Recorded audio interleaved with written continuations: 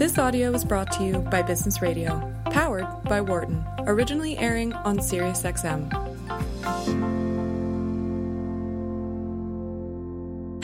From the campus of the University of Pennsylvania Wharton School, this is Leadership in Action on Business Radio, powered by the Wharton School.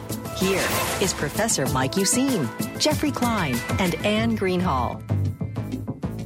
Welcome to Leadership in Action on Business Radio, powered by the Wharton School, Channel 132. I'm your host, Anne Greenhall, Deputy Director of the Anne and John McNulty Leadership Program. And tonight I am flying solo. My very dear colleagues, Mike Useem, Executive Director of the Center for Leadership and Change Management, and Jeff Klein, our Executive Director of the McNulty Leadership Program. Both are off tonight. But I am not alone. I am not alone in this. In fact, I am not alone in the studio, which is an extra special pleasure because, listeners, you might not know, but probably about 2/3 of our interviews are on the phone, and about a third in person. And the in-person interviews are especially enjoyable because it's so nice to actually have someone in the studio and to make eye contact and have a conversation. So tonight, I am talking with the president and director of the Philadelphia Free Library. And the Philadelphia Free Library is the largest library system in Pennsylvania and one of the largest in the U.S. And the president and director of the Free Library is Siobhan Reardon. Siobhan, welcome to the show tonight. It's really a pleasure to have you here. Thank you, Anne. It's a pleasure to be here. And listeners, if you're longtime listeners, you will know that I spoke with Siobhan briefly, just not even a half hour, but a half an hour in October of 2014, October 2nd of 2014. Right.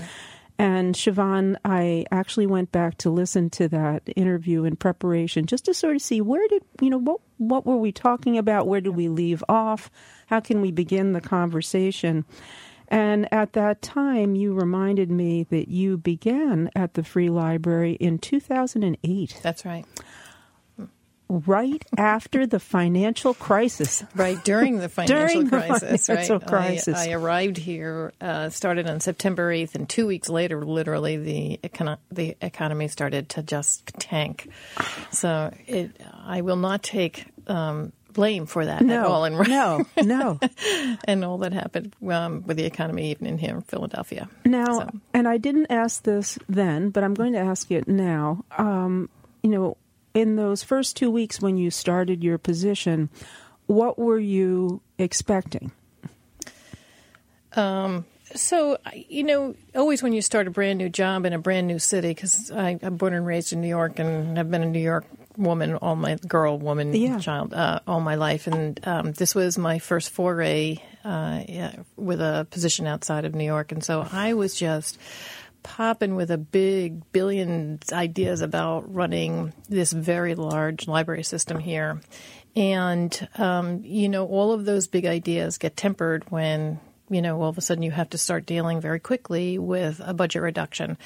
But it wasn't something that I was unused to because, in New York City, whether I was at the New York Public Library, Brooklyn Public Library, it was always sort of a dance, if you will, between, adding support for public libraries or pulling support for public libraries, and it was always a very intense negotiated process. But here, it was such a severe process, and I think the choices that then Mayor Nutter had to make when there wasn't a good choice to make, and so. You sort of sit and at that point in time, I really didn't know the neighborhoods as well as I do now. And so I was making cold, pretty much business-oriented decisions on how it is we were going to handle the substantial reductions we had. And so, and so you make the decisions around at that point in time, with a large budget reduction, I was recommending actually closing 11 libraries at that time. And while that was a really good business decision, what I came to learn almost immediately after that is that this city loves its libraries and doesn't want to know from closing a public library in their neighborhoods, whether it is that safe haven for children, or just that. And what was really came out was that how having a public library in the neighborhoods here in Philadelphia meant that talked about the stability of our neighborhood, and closing a library meant that there's a potential instability that could potentially occur, and that was actually affirmed by we had a study done by the Fells School here around the value of the public library here in Philadelphia, and that was absolutely affirmed that how valuable it was to have an important civic asset like a library or a rec center in your neighborhood, because it added that much value to your home. So. Yeah, and now if my memory serves me right, the cuts were really substantial. Was it $11 million? So in total, so the portion that was from the city of Philadelphia was $8 million, and then that was added to by the reductions at the state level, which was nearly $4 million, $3-point-something million. So it added, it was nearly $12 million to go through. And did you close those 11 No, libraries? Never. Look at that. The hue and cry from I'm telling you, it was wow. It was impressive. It was substantial. And I was even hung in effigy at City Hall. So, I don't think there are too many people who get that claim to fame. Oh, my goodness. And that gave you a little introduction, to the Philadelphia sports fan as well. Yes. A little appreciation. My husband is a rabid 76ers fan. It is quite fascinating. Yes. That is great. Mm-hmm. All right. So now, but you were facing an $11 million shortfall. Mm-hmm. So what did you do to begin to close that gap? So almost immediately, I had to go back to my board and say, look, we cannot continue to run the system the way we would traditionally run the library system. We couldn't be all things to all people, so we kind of had to narrow, never mind, how many hours we were going to be open, but what were the services we were going to be able to deliver, how many librarians and staff. Because we did eliminate nearly 117 positions. All of those positions were not filled, however, so that was important. But it really made us think that we had to sort of hit a reset button. We went through a very extensive strategic planning process, first through scenario planning of understanding sort of the best and the worst of times, and how it is this organization really does need to learn to pivot more quickly and be a bit more nimble in its decision making. And then we set the next motion to go into a strategic planning process. And so, everything you learn, if you don't learn along the way a million times over, it's really quite fascinating. So that first strategic plan had like 12 goals, and under the goals, all of these objectives. Yeah. And so, although I will say I'm pretty pleased having come out of that, we came out of that in 2018, late 2017, we accomplished a tremendous amount in really looking at the programs that were going to make and have or needed to have impact. And that's when we really began looking at our role in childhood, the Free Library's role in early childhood literacy.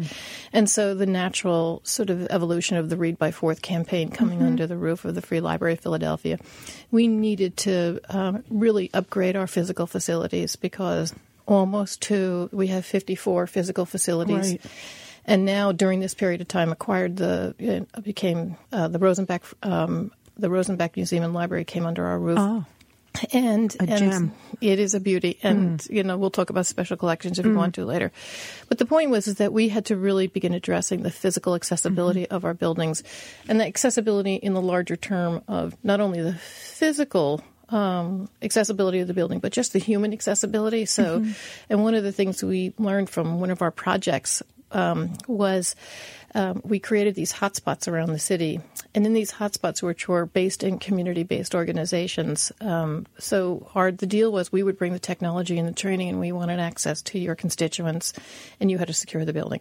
And so what we learned, though, was, and these hotspots were typically in low literacy, sort of economically challenged neighborhoods. And almost to a person who took advantage of the services, we learned never had crossed the transom of a public library in the city of Philadelphia. Why? Because they thought that you had to be literate in order to use a public library. So that meant that was volumes of information for us around just our rigid presence. Yeah. Some of our libraries with these big, giant stairs and the big pillars, and you were going into a temple of knowledge. And, when you're low literate, that's a pretty intimidating process. And then, of course, there's these barriers. We're a pretty barrier-oriented profession, and so that was sort of the work over the this bunch of years was to really understand we really need to let down our guard a little bit, if you will, and make our places far more accessible and thoughtful and community-oriented places. And so, Siobhan, you've said so much. So now it's wonderful. I didn't stop. It's great. So great. So I also recall that when we spoke last at 2014, you had been the recipient of a grant from the William Penn Foundation. Yes. That was significant. And Huge. I don't remember the dollar amount, but $25 million. Yes. Okay. So was it that grant that began the strategic planning process, or did the strategic planning process begin before and the grant was one of the outcomes of the latter? Very much the latter. Okay. So because we were presenting a vision of an organization that was in transition, and we understood that we needed to create a far more accessible organization on just about every level.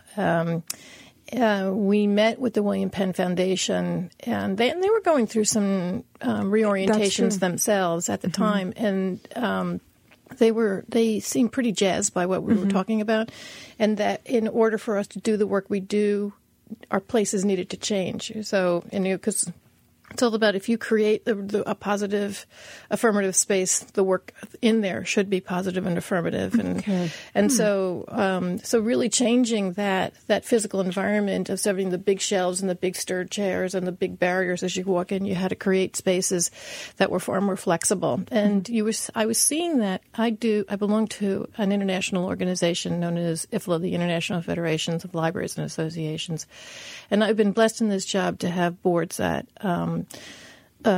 appreciate my membership. I'm in the leadership on one of the divisions called Metropolitan Libraries, and I've been able to travel around the world to see libraries and the programming in the libraries, the thought process going on in these libraries around the world as to what it takes to build a really good library system as well as good buildings. And so from those experiences, I was able to bring back lots of thoughts around the flexible spaces, the need for our staff to be from around, get out from behind the desk and to be far more connected to the community.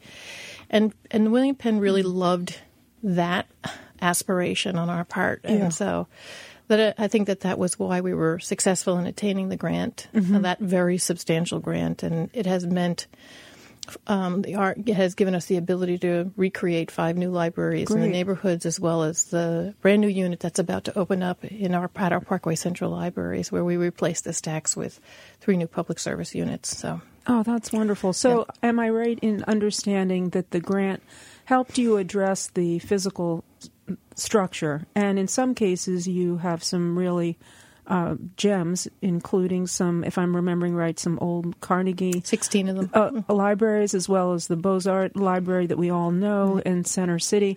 So these are beautiful, if imposing, structures, but you're able to shore up the structures but work with the interior space. Precisely. So that it is more inviting and accessible with fewer barriers between the librarians and the people who walk through the door. But the other thing that the William Penn grant did that it was so substantial was it allowed for us to hire community organizers. And that's substantial because in this process, we, through another grant, actually, we received Words of Play grant from the PNC Bank. And in that grant, it was all about us working in economically challenged neighborhoods, again, low literacy, but it was an early childhood literacy grant. And one of the things we did was we actually hired community organizers to go around into that neighborhood, into the bodegas and the hair salons and the barber shops and you name it, into these really unique local places where the community goes. And it was through that Gigi was able to bring in whole communities of people on Saturday morning at 11 o'clock with a little bit of food to bring in their babies and learn how to, read, sing, and play with your babies so that their vocabulary levels were substantially improved. And so it was the work of that community organizer that gave us the impetus, in this 21st Century Libraries project that these community organizers are essential to these neighborhoods where they don't know the library as theirs, low literacy levels, economic challenges. And so these folks went literally door to door, went to community organizations, really fanned out in the neighborhood to really begin to say, as we reopen these libraries, we want you to take ownership of them. And that's been an important improvement in our community relations as well. All right, I want to come back to this thought about advancing literacy, but let me remind everyone that you're listening to Leadership in Action on Business Radio, powered by the Wharton School. I'm Anne Greenhall, and I am speaking tonight in studio with President and Director of the Philadelphia Free Library, Siobhan Reardon. Siobhan, so let's talk a little bit more about advancing literacy. So if I'm hearing you right, it's by engaging community members, community activists, and bringing the, I don't want to say the wealth of the library, but the many avenues that the library makes available to the people, rather than having everyone come to the library, bring the library to the people. Right. So the essence of library in the 21st century, it's a pretty ubiquitous word, right? So yes, there are the physical facilities here in Philadelphia, but our work actually can take place anywhere when you think about it. Because now through technology and digital enterprises, we are able to bring literacy components to any place, really. And so that's why we do so much work with our daycare centers and going into community centers to do training. And we can do almost anything in a park in the summertime, that sort of thing. But I think what's also important is this understanding for the community that this actually belongs to you, and that, so the traditional the traditional work of a librarian was we decided the collection, we decided the programs, we decided the look and feel of the place. And what is important now is how the community comes in and actually insists that we want to participate in the decision around program, and we actually like to provide some recommendations around the collections and that sort of thing. So, and I do love, I personally find it really affirming that that relationship is changing, and that the community, when coming out of the hecticness of 2008, 2009, that the community finally realizes that it actually really does belong to us, and we're going to have something to say. And I think that that's been a really nice change, quite frankly. Yeah, that's a nice point. So it was in the face of potentially losing that community library that the community realized this is really important to us. And the library in turn recognized, okay, how do we bridge? How do we reach each other? That's right. So is it fair to say that, in short, the mission of the library is to advance literacy, which we've talked a lot about, to guide learning, and to inspire curiosity? That's right. That's exactly it. Okay. And so we've talked a little bit about advancing literacy. How about guiding learning? When you think about guiding learning, what do you have in mind? So guiding learning is a lot of our after-school work with children and students. We do a lot of work with our teenagers on just what it is to live and breathe in Philadelphia, and the things about what are you thinking about as you move on in life? And some people will go on to college, some people will not go on to college, but it really is about finding more and understanding more about the you as a teenager. We have one of my favorite stories recently is a group of teenagers in our Philadelphia City Library. There was, after the 2016 elections, 2017, moving through, a lot of concern around, quote, social justice, as on the broad picture. And of course, as Black Lives Matter here in the city became a stronger and stronger, sort of force, if you will, these young people were kind of wanting to find themselves and understand the issues a bit more, and so they now have an important sort of social justice forum that these teenagers have decided for themselves. This is where they want to spend their time and do the research around it, and so they're guided by the branch librarian there, and she's wonderful about providing the kind of resources and teaching them. Well, and we get to do our librarianship at the same time, teaching them the resources. But the strength of this, the group just keeps growing and growing, and they decide upon what it is they're going to research and come and talk to. Whether it's in a month period of time or a 6-week period of time. But it's just so that's that guiding learning piece of it is really trying to, and English as a second language classes and our culinary literacy center at Parkway Central, where we work with particularly in our edible alphabet program, we're working with folks that have just moved to the United States, so more or less refugees, and teaching them English language skills through cooking and using cooking as a medium for learning. So it's pretty broad, and we're getting pretty creative about how we go through this process. Yeah, I love that. When I saw that, I thought that was just so wonderful to take something like cooking and to use that as an occasion to build literacy and also to foster learning. And it was so plain when we finally realized that that's what we should be doing up on the 4th floor of the Parkway Central. There was a kitchen up there, and there was a public cafeteria up there, in the 40s and 50s. And then, so as we were reworking that, we decided to put in a demonstration kitchen, because it's so subliminal when you think about how much learning you do, just even as a young child, watching your mother or your father or whomever do the cooking in your home, and how much conversation occurs and how much tactile learning occurs. And you're listening and you're singing and you're participating. And it was a very big thing for me growing up, and that's what it was. Is that I just remember all of once Sunday nights, my mother asked me to make the muffins, and I felt, as a young girl, I was kind of like my mother's asking me to make the muffins. Yay. Yeah. But it was also my family gave me, my husband and my children for Christmas gave me cooking lessons. I don't think that was a hint, but I think, who knows. But it was that learning, in a demonstration kitchen, just the socialization, the sort of mutual learning, that sort of connectedness. And that's when we decided that this was the way to go, because we were trying to reach this absolutely confounding number of 500,000 people in the city of Philadelphia over the age of 18 are functionally illiterate. And, for us to really become strong and own the issue, we have to get creative about how it is we're going to start attacking that. And the more you talk about it, the more the approach reminds me of a Montessori education. Right. Oh, right. Of course. Right? Yes. So there's something in the learning by doing, and not only are you learning, perhaps the alphabet, but also fractions. Yes. Math. Yes. Mm-hmm.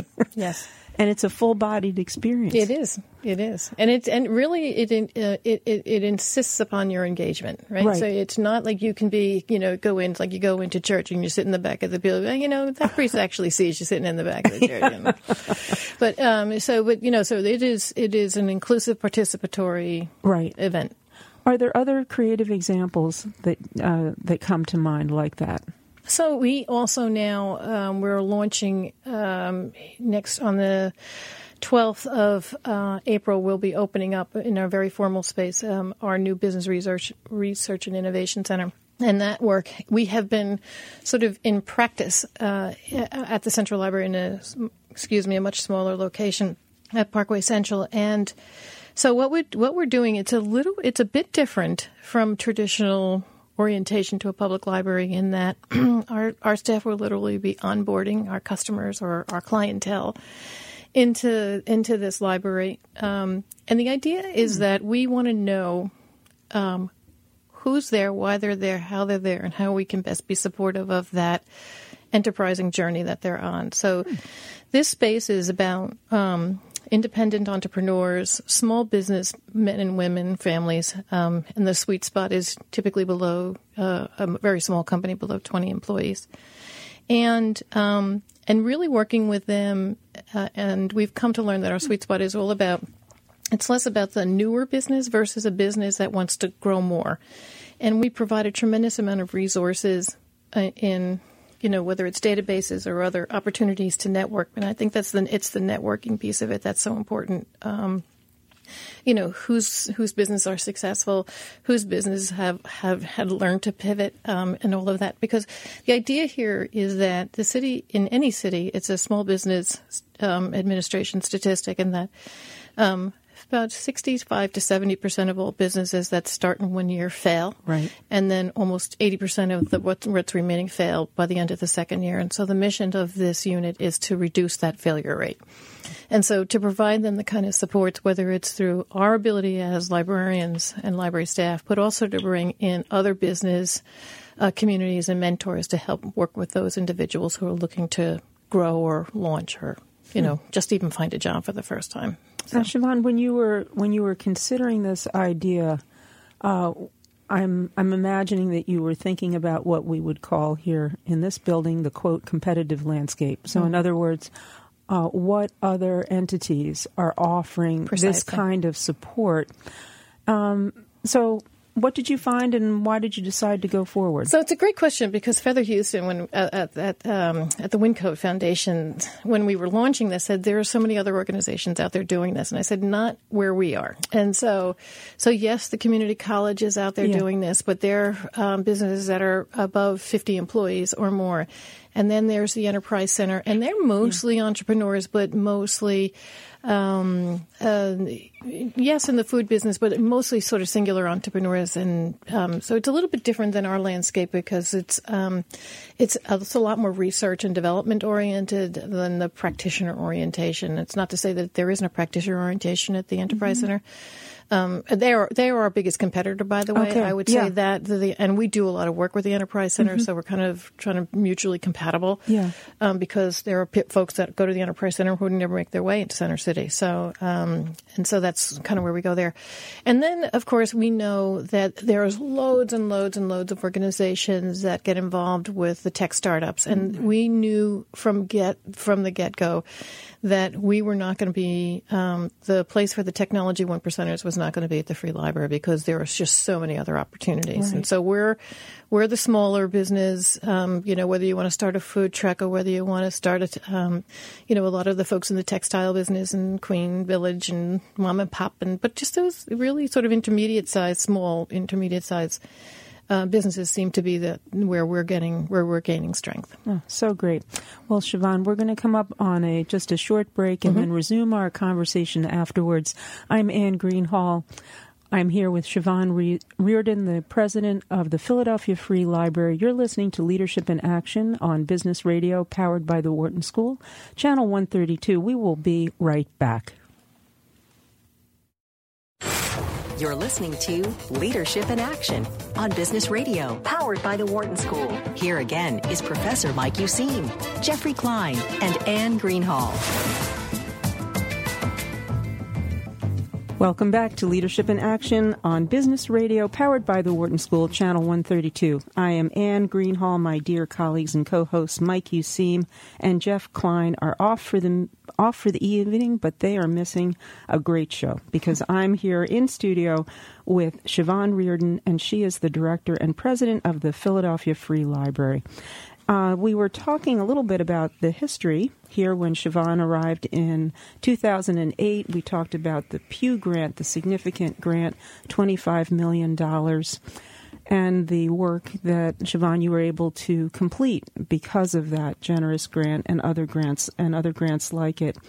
I do want to look to the future, but let me just ask you, when you came here, you were here in the Obama years, and then 2016, we had a change in election. Just what does the landscape look like now on the local, on the city, the state, and the federal level? So on the local level, I think the Free Library will fare pretty well. In the current budget, we already know that Mayor Kenney has already recommended a $2.5 million increase to our annual appropriation to enhance our ability to serve serve our libraries at 6 days service, which is an important enhancement. And then, of course, we have there's a lot of advocacy around the Free Library here. We have an amazing, our friends groups and that sort of thing. They're some of the best advocates you could ever have in the world, really. They're quite wonderful. So at the state level, we're the dynamic for funding for public libraries across the state, and that comes through what's called omnibus legislation. It's a formula that hasn't changed in quite a number of years. There was a severe reduction, as we talked, in 2009, and that we have not recovered, at least on the operating side, the subsidy side. But where there are opportunities for public libraries are through capital grants, whether it's the Keystone Capital Grants, and then there's the what's called RACB, which is the Regional Asset Capitalization Program, and we've benefited from a number of those in support of the library renovations we've been doing. So on the capital side of things, I think we have access to resources, though not on the operating side. At the federal level, I can pretty much tell you we're pretty concerned right now. In the latest iteration of the federal budget, the president has basically wiped out in the next iteration of the budget the budget for the Institute of Museum and Library Services, the NEA, the National Endowment for the Humanities, the NIH, the National Endowment for Institute of Health.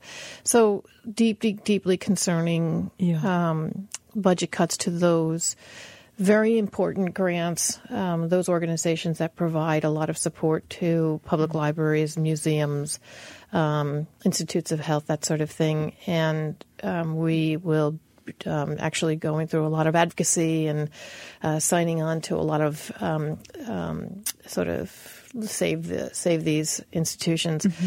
The Congress, though, is very supportive of all of these. So we're hopeful. Well, we just don't know, sort of fortunately, fortunately, I don't know, I'm trying not to be political about it, but there is a Democratic House of Representatives. So we think that, there's potential for it to be saved there. But will the Senate do the same? But listen, these every single time we get an Institute of Museum and Libraries grant and what's called IMLS or an NEH grant, our legislators love to write us letters and have big check pictures and all of that kind of stuff. So I think we might survive it, but it wouldn't surprise me that there's some fiscal damage to these important grant opportunity organizations. So now, as you talk, you remind me that the library is a physical place, although you are spanning boundaries and going out into the community.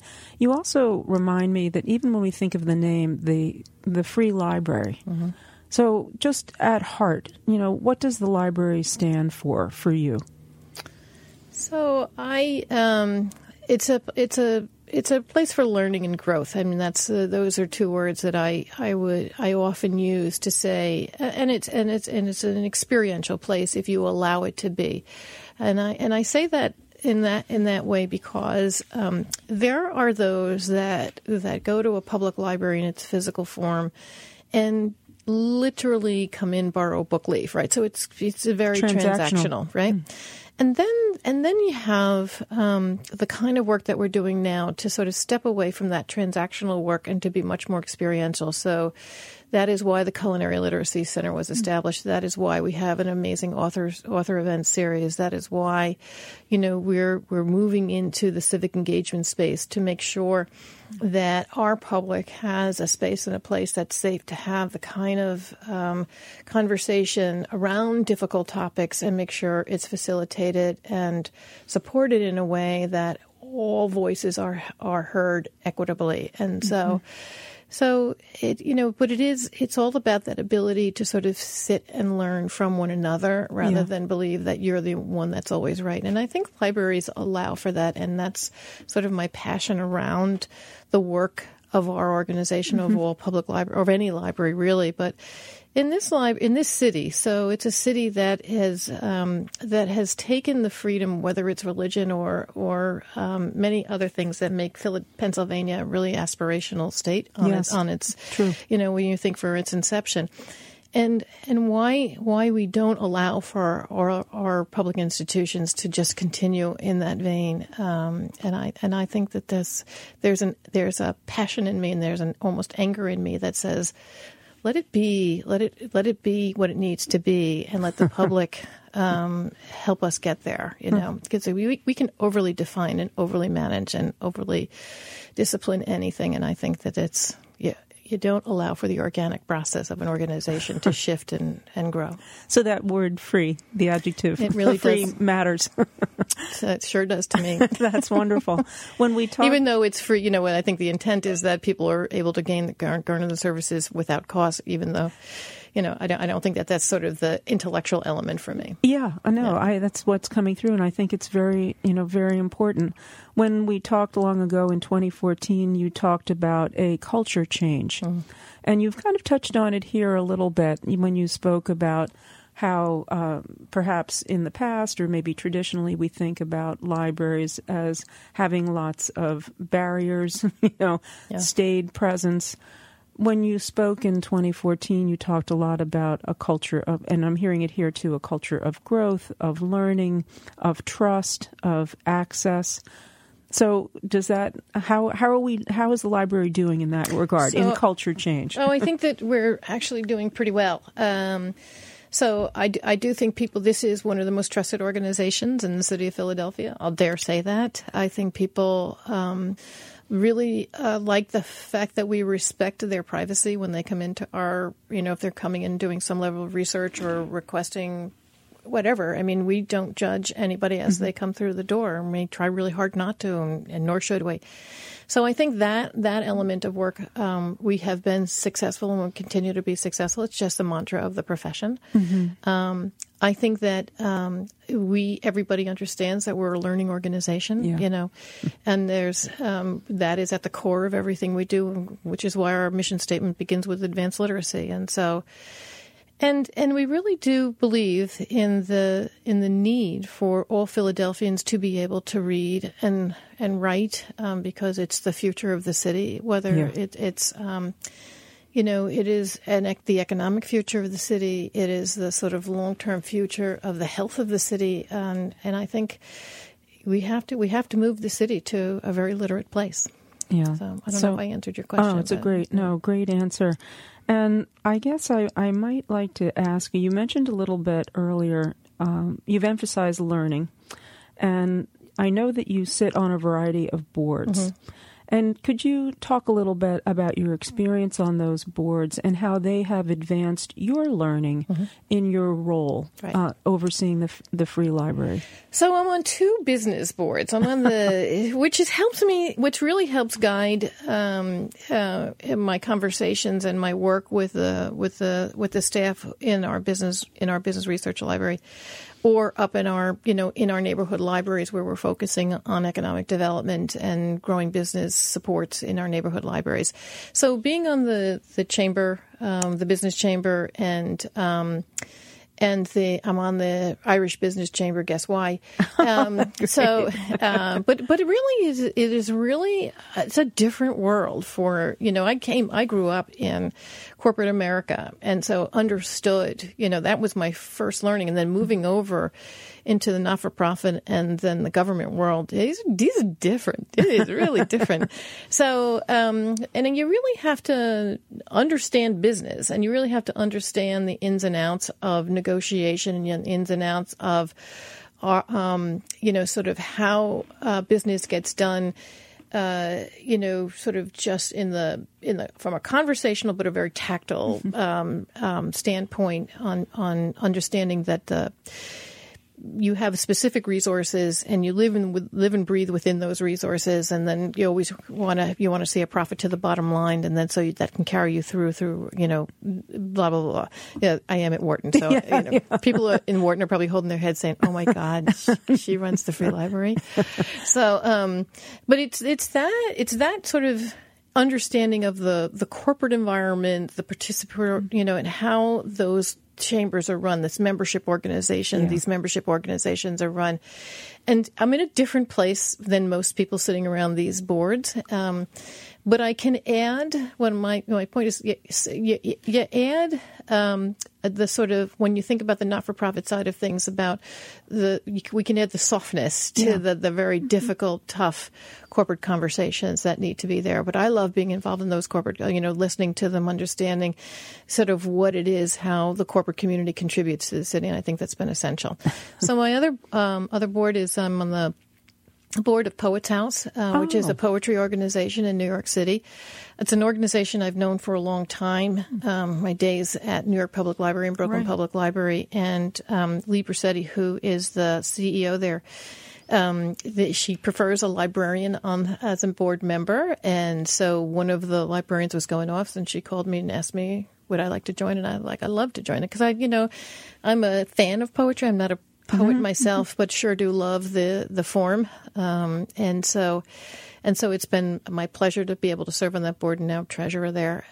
But also, this is to talk about a beautiful, gentle world that brings learning in such a gracious, lovely way. It's so spiritual on a lot of levels. And so that's been great. And then another board I'm on is the Philadelphia Education Fund, and this is an important organization in my mind because it really does work with high school students and through their early through college, actually, on college and career readiness, and really working with students, whether in a number of high schools around the city, helping them understand how it is you get from to be a good student, and their process through high school to whether it's the FAFSA applications and helping them with the essays and getting into college. It is a very college oriented organization, but they're very strategic and understanding their executive director is a woman by the name of Farah Jimenez, and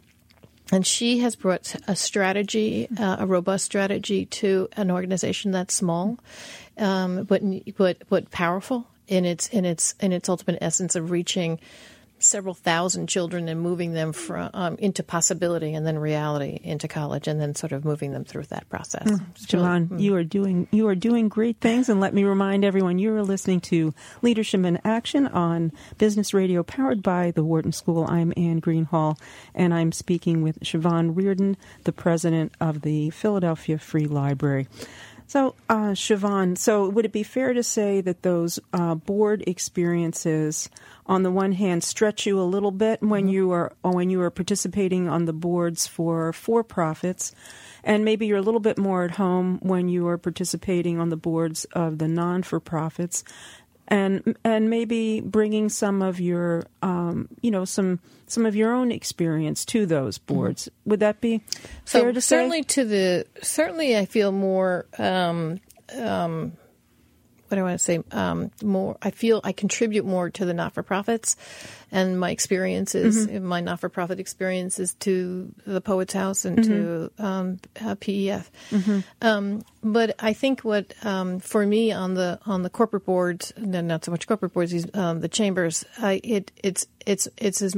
learning almost as much as I'm learning more than I am contributing, I would say, at this stage of the game.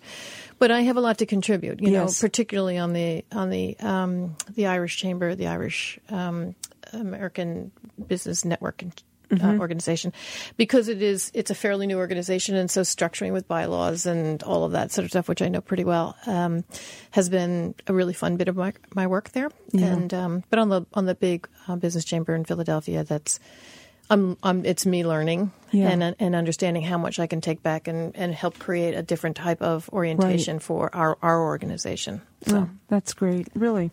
So I'd just like to, we have a little bit of time left, and maybe just take a little bit of a walk down memory lane, because I don't know if this is true for you, but at least for me, when I look back at the choices that I've made, they all add up. It's a linear trajectory. But when I think of myself when I was 21 and looking forward, if you'd told me then that I would be here having the pleasure of interviewing you, I would have just, giggled and fallen off my chair. Not really been able to believe that. So when you look back, when you were very young, did you imagine that you would be the head of the library system in Philadelphia? Not at all. Not at all. It wasn't even, I love going to libraries. I grew up in a very large Irish American home in Yonkers, New York, and one of 9 children. It was running to the library on Saturday afternoon after my chores was my escape. And so, And so I always had a very real fondness for libraries. But no, actually, my goal was to become a spy. and no, seriously, and really serious work toward, I graduated from college with a degree in political science, and so it was one of two things. It was either to become a spy or to become a Foreign Service officer in the State Department, because I wanted to travel. I wanted to travel, and so the only piece of my desire that actually is met is the travel part, because of my association with the International Federation. But so I even went as far as starting to take the exams for the CIA and the State Department. You pass the first round. So when I passed the first round at the CIA, my father went, "You can't go any further on this one." Oh, and I really? just said, "What, Dad, what?" And he said, "Siobhan, your face does all your talking for you." Forget it. No. So, oh, my gosh. Yeah. So, I spend half my life with my hands covering my face. People don't know what I'm thinking. That's so great. Oh, now, Siobhan, where were you in the birth order of those 9? I was number 6 of 9. 6 of 9. Mm-hmm. And how many boys and how many girls? 5 boys and 4 girls. That's pretty well matched. Mm-hmm. Yeah. Okay, pretty well matched. Now, you know what? I'm at the risk of being a little bit too presumptuous here. I wonder if that goal of being a spy wasn't met a little bit, because curiosity is part of what you're trying to cultivate at the library, and a spy needs to be mighty curious.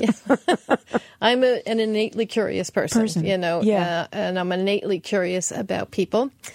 And places, really in particular. So whenever I go to someplace new, I spend hours and hours just walking around by myself, just exploring, walking down strange alleys, seeing who's there.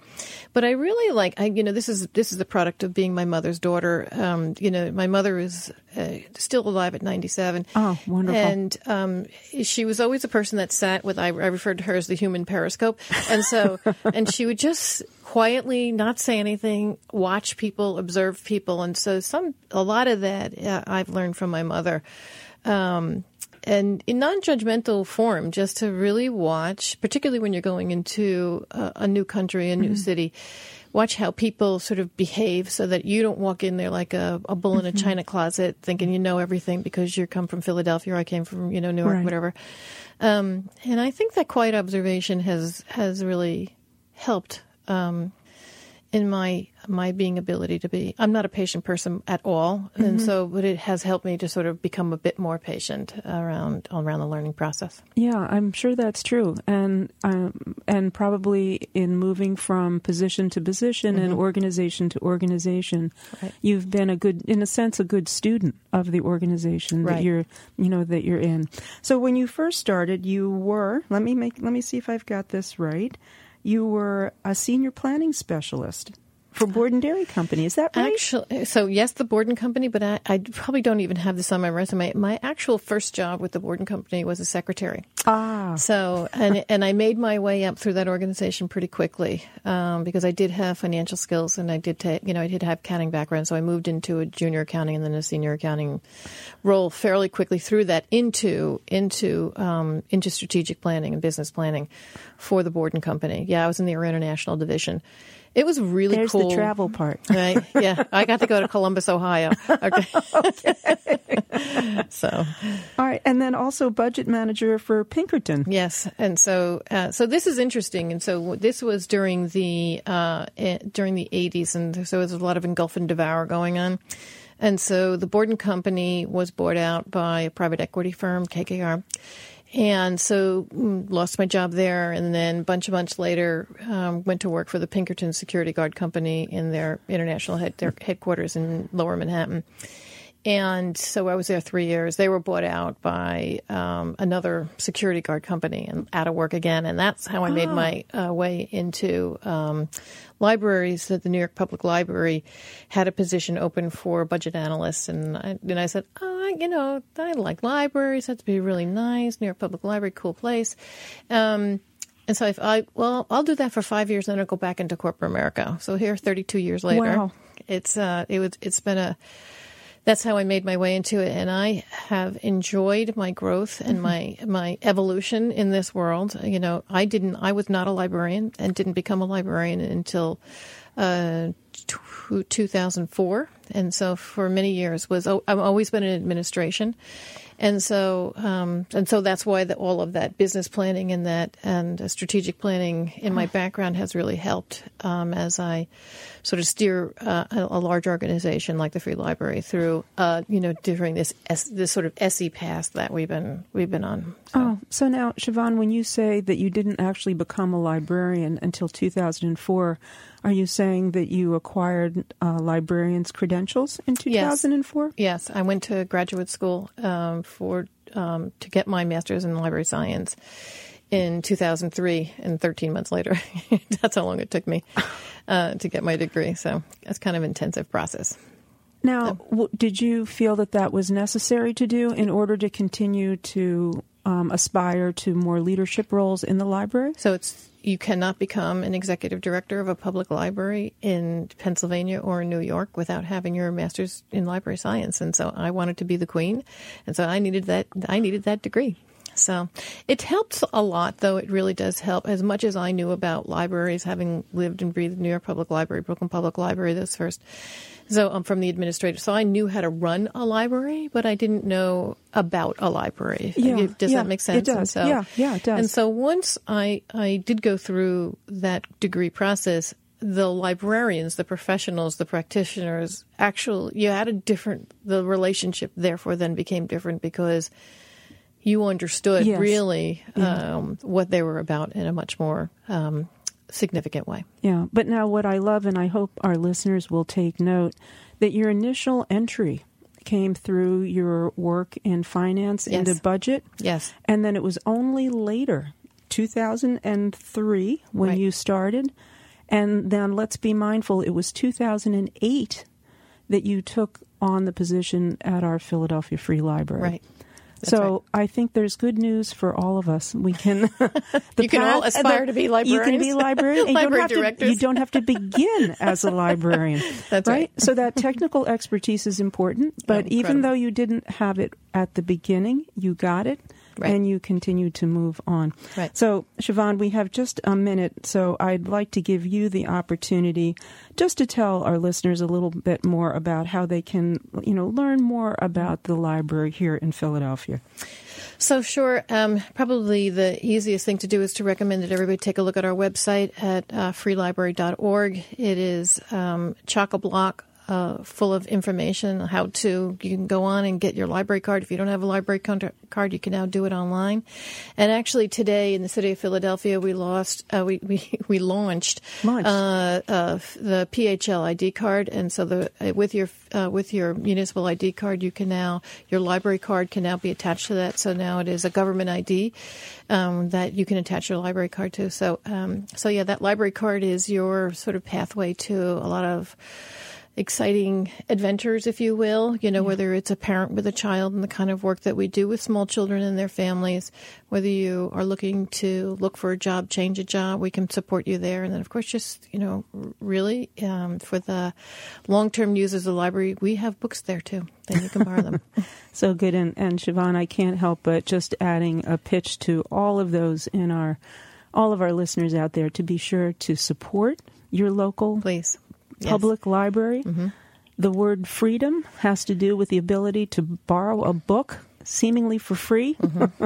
Nope, there's a cost to all of that. So I thank you for saying that, Anne, because we need your support. We absolutely do. And the freedom underpins our democracy. Right. It really does. It really does. So, that's the other piece about running a public library is that. Well, Siobhan, thank you so much. I want to just give you a very special thanks. And listeners, thank you for listening to my interview tonight with Siobhan Reardon, the president and director of the Philadelphia Free Library. I want to thank our producer, Patty Hall, and, of course, our sound engineer, Jeffrey Simmons. I'm Anne Greenhall, and you've been listening to Leadership in Action on Business Radio, powered by the Wharton School, Sirius XM 132. Jeff Klein and Mike Useem will be back next week. Take care. For more guest interviews, check out our Wharton Business Radio Highlights podcast on iTunes and Google Play.